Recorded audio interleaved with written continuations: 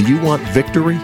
You can have it in Christ Jesus. Time once again for Abiding in Christ with Jim Wood. You have to step back, evaluate the various positions in light of Scripture, and then re-engage with a godly perspective. Pastor Wood is the founder and executive director of Wears Valley Ranch, a Christian home and school for kids from crisis family situations. Jesus said, "As the Father has loved me, so I have loved you. Abide in my love." You can contact the program by calling 866-41-ABIDE or by visiting us on the web at wvr.org. And now, without further delay, here's your host, Jim Wood.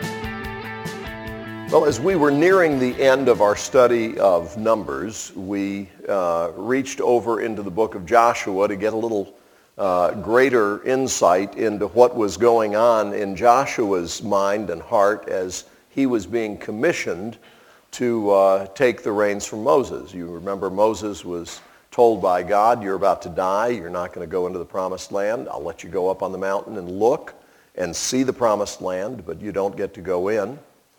And Moses, rather than saying, "Dear God, please, it was just a moment of rash behavior and rash speech. Please, please rescue me." Moses' prayer was, "Lord, please raise up someone to lead the people. They need leadership." And that was a beautiful thing on Moses' part, but the person that God chose was Joshua. And you might think that that would be really exciting and thrilling for Joshua. Instead, it was obviously very intimidating. And so we looked at how over and over and over and over God says to him, "Don't be afraid, be strong, have great courage, I'll be with you." So Joshua chapter 1. After the death of Moses, the servant of the Lord said to Joshua, son of Nun, Moses' aide, "Moses, my servant, is dead. Now then, you and all these people get ready to cross the Jordan River into the land I am about to give to them, to the Israelites. I will give you every place where you set your foot, as I promised Moses. Your territory will extend from the desert to Lebanon, and from the great river, the Euphrates, all the Hittite country, to the great sea on the west. No one will be able to stand up against you all the days of your life. As I was with Moses, so I will be with you. I will never leave you nor forsake you.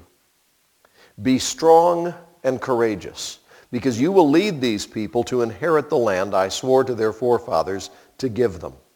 Be strong and very courageous. Be careful to obey all the law my servant Moses gave you.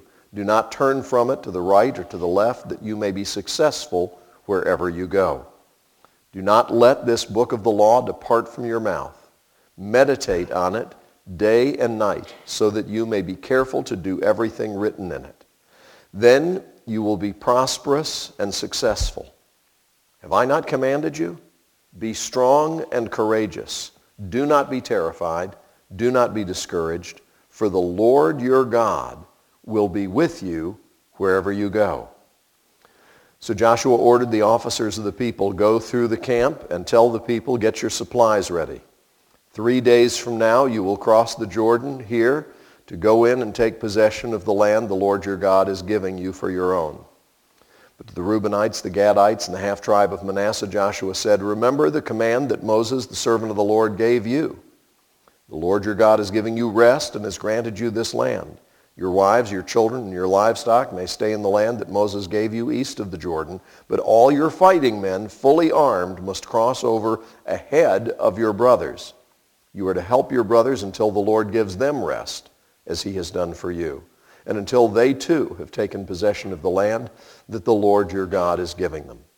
After that, you may go back and occupy your own land, which Moses, the servant of the Lord, gave you east of the Jordan toward the sunrise." Then they answered Joshua, "Whatever you have commanded us, we will do. And wherever you send us, we will go. Just as we fully obeyed Moses, so we will obey you. Only may the Lord your God be with you as he was with Moses. Whoever rebels against your word and does not obey your words, whatever you may command them, will be put to death. Only be strong and courageous." May God add his blessing to this reading from his holy and inspired word. Just a few key points that we want to meditate on this morning. First of all, God has promised victory to those who are walking in obedience. God is saying to his people, I have a provision for you. I have a place that I've prepared, and it is for you. But in order to enter into that, there's going to be warfare. Now, do you see any application for us today as Christians? God offers us victory, but there is a war on. There's a war on. Ephesians 6 tells us our warfare is not against flesh and blood, but against principalities and powers and the rulers of the darkness of this present age and against spiritual wickedness in high places. Well, that sounds like a lot. Well, it is a lot. The warfare is intense. All the weapons of our warfare are spiritual, not carnal. They are not fleshly. Our ability to overcome the enemy is found in our union with Christ. Every piece of the armor described in Ephesians chapter 6 is an aspect of our life in Christ. And therefore, we are told in Ephesians 6 to put on the whole armor of God. And it's described for us piece by piece. But elsewhere, we're told simply, put on the Lord Jesus Christ.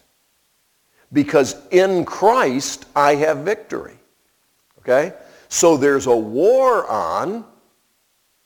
God has promised victory in Christ. But in order for me to experience that victory, there are several things that are seen right here in this chapter that apply directly as Christians in our walk with the Lord, in our spiritual warfare.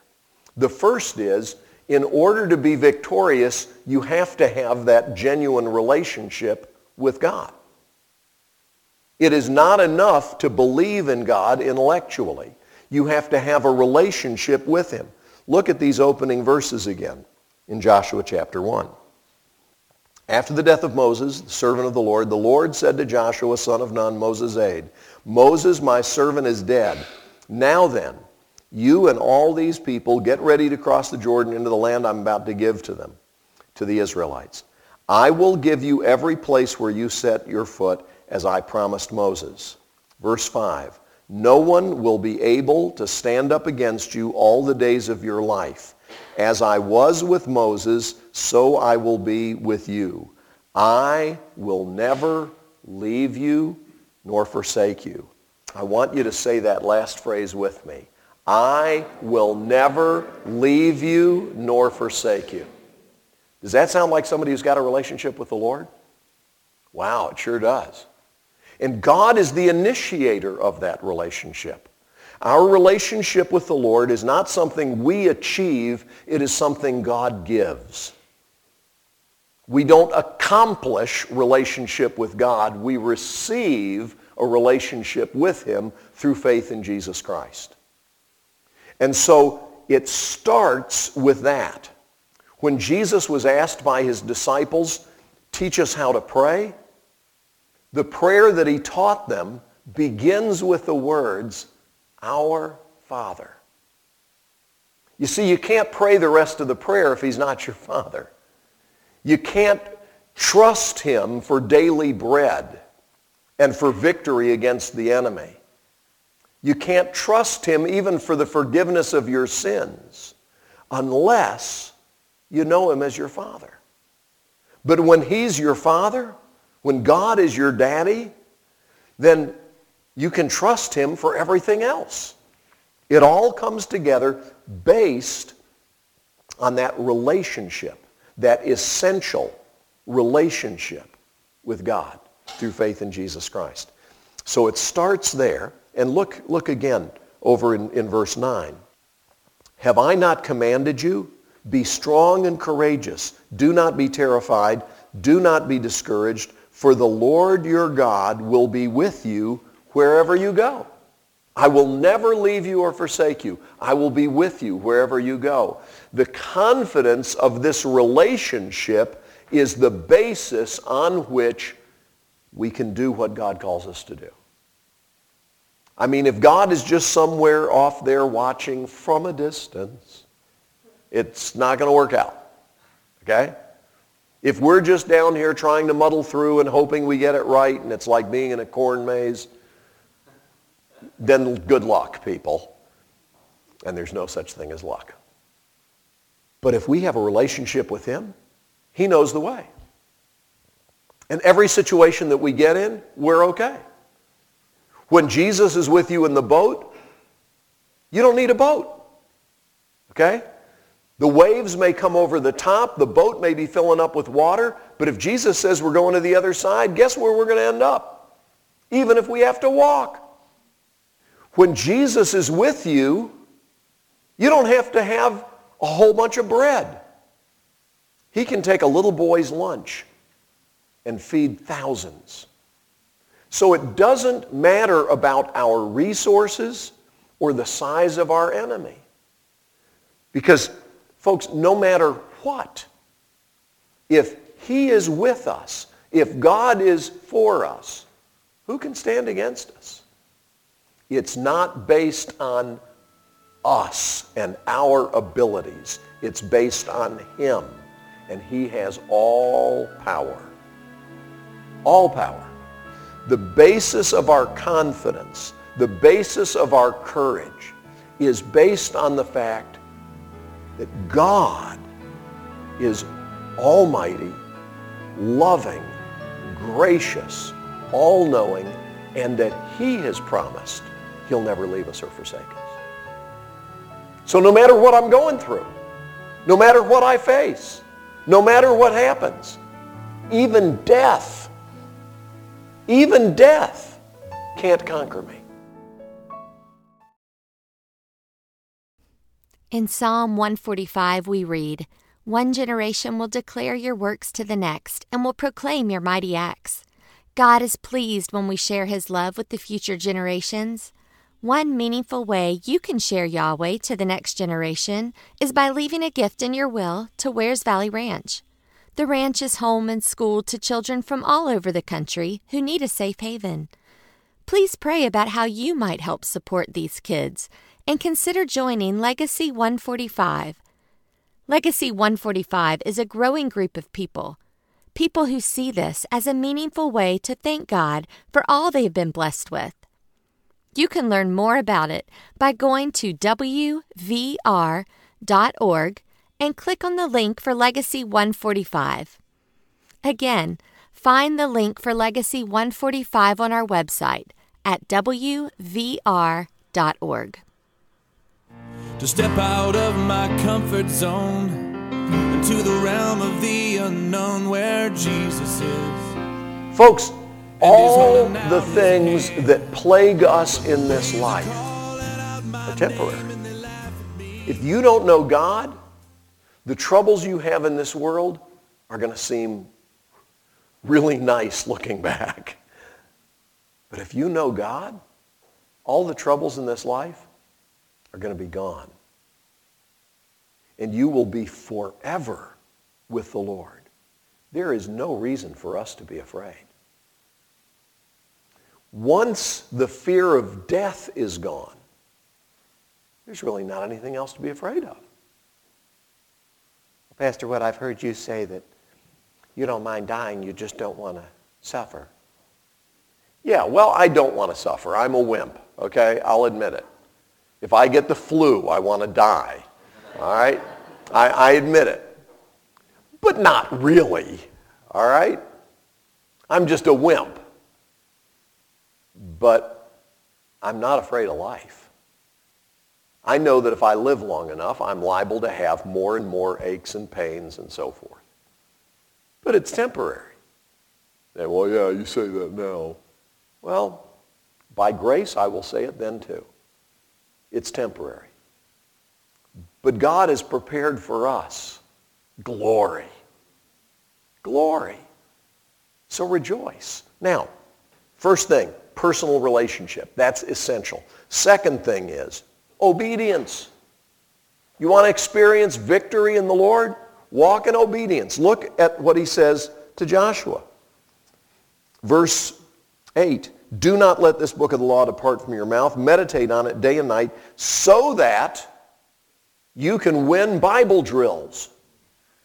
So that you can do well on a standardized test that makes sure we're teaching the Bible here at St. Andrew's School. So that you may be careful to do everything written in it. Then you will be prosperous and successful. So, Pastor Wood, are you saying that we're just supposed to go around all day long quoting the Bible? Well, that's a thought. I wouldn't mind that. But the point is not just to be able to say the words. The point is to do it, to obey it. And you see, God's Word will repeatedly challenge us in the way that we think and in the way that we behave. Because situations arise in life, and my natural human fleshly response, my old Adamic nature, is to do this. And God says, no, wait a minute. Have I not commanded you? Do this. And it's like, oh, okay. And I've got to change the way I think and the way I behave. Not based on what I feel, not based on my reflex, not based on my natural earthly desires that wage war against me and want to try and lead me into sin. I have to change my behavior based on what God says. How many of you can identify with me when I say that my natural tendency is to be selfish? Oh, not me. I'm totally unselfish. When I see things, I just automatically say, I want to do for others. Okay? No, that's not our tendency. We want what we want before we can talk. We're just oriented that way. That's how we communicate. That's how we view the world. And basically, we begin to process gradually what people can do for us. Okay? And we try to learn how to manipulate people. I have some pre-verbal grandchildren. And they are learning how to get what they want.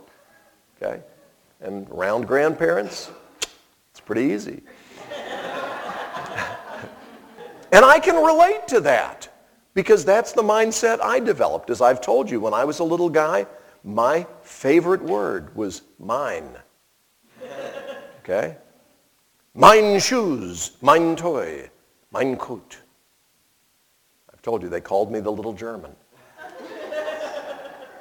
Mine, mine, mine. I want you to understand something.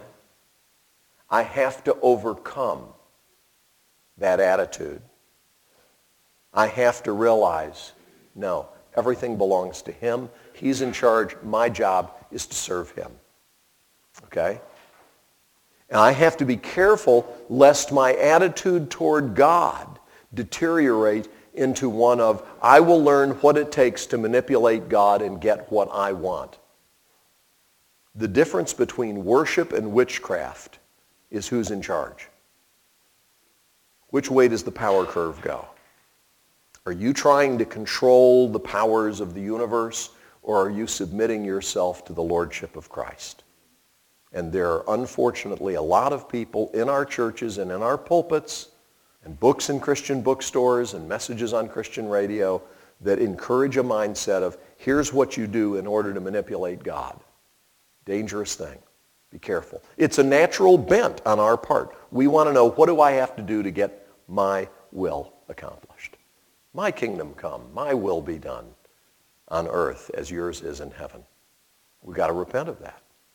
And so God says we need to meditate on his law day and night and be careful to do it. And the consequence of doing that will be success. It's not like, if you will trust God and do what he says, he'll really mess you over. No, but it will often be difficult. And in this life, Jesus says, we'll have tribulation. But he says, but don't be afraid, I've already overcome the world. So we're going to have to go through warfare and face enormous, fierce enemies. But if we do it in obedience to God, walking in obedience to him, we will experience the victory he has already secured for us in Christ Jesus. So relationship, personal relationship with him is essential.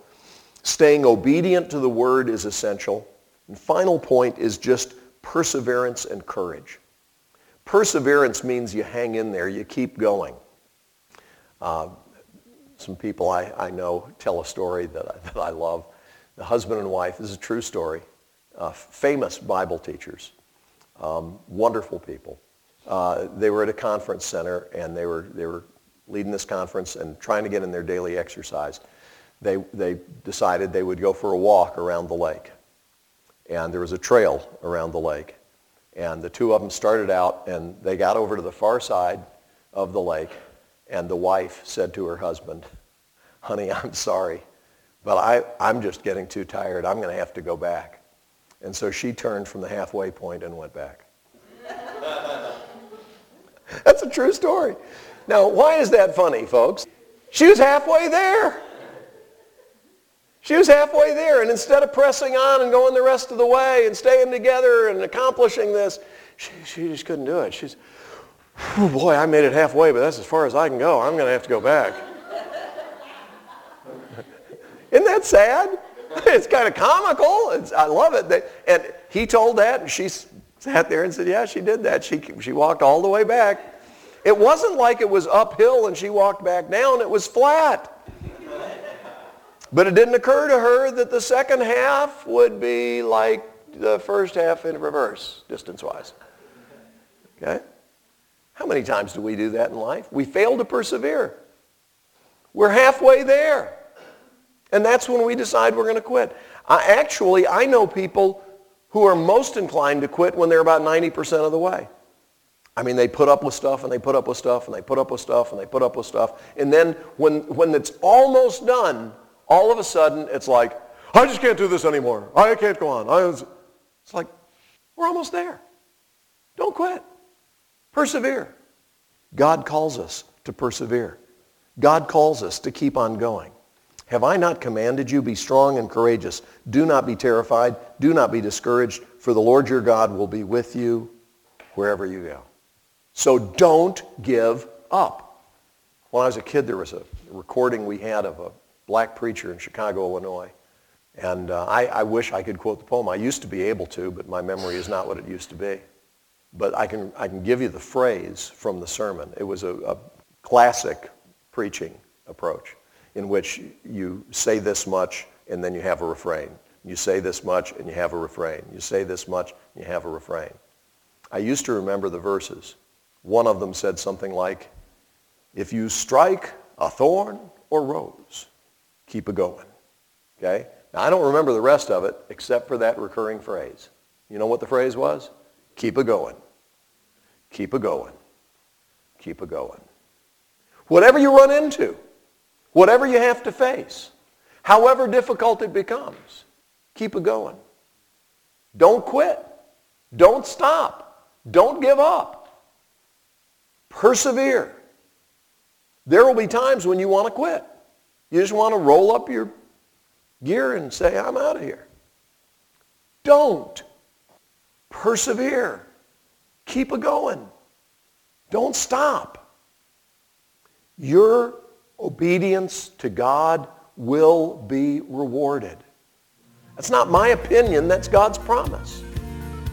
He'll be with you wherever you go, but perseverance requires courage.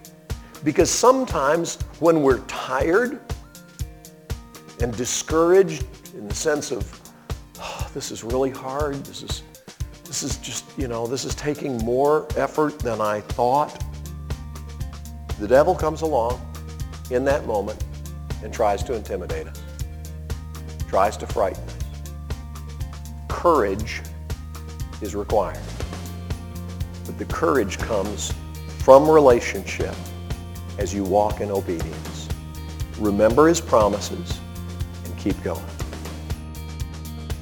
You've been listening to Abiding in Christ. If you have questions that you'd like for us to tackle on the program or comments that you want to make, I want to invite our listeners to call 866-41-ABIDE. That's our toll-free number.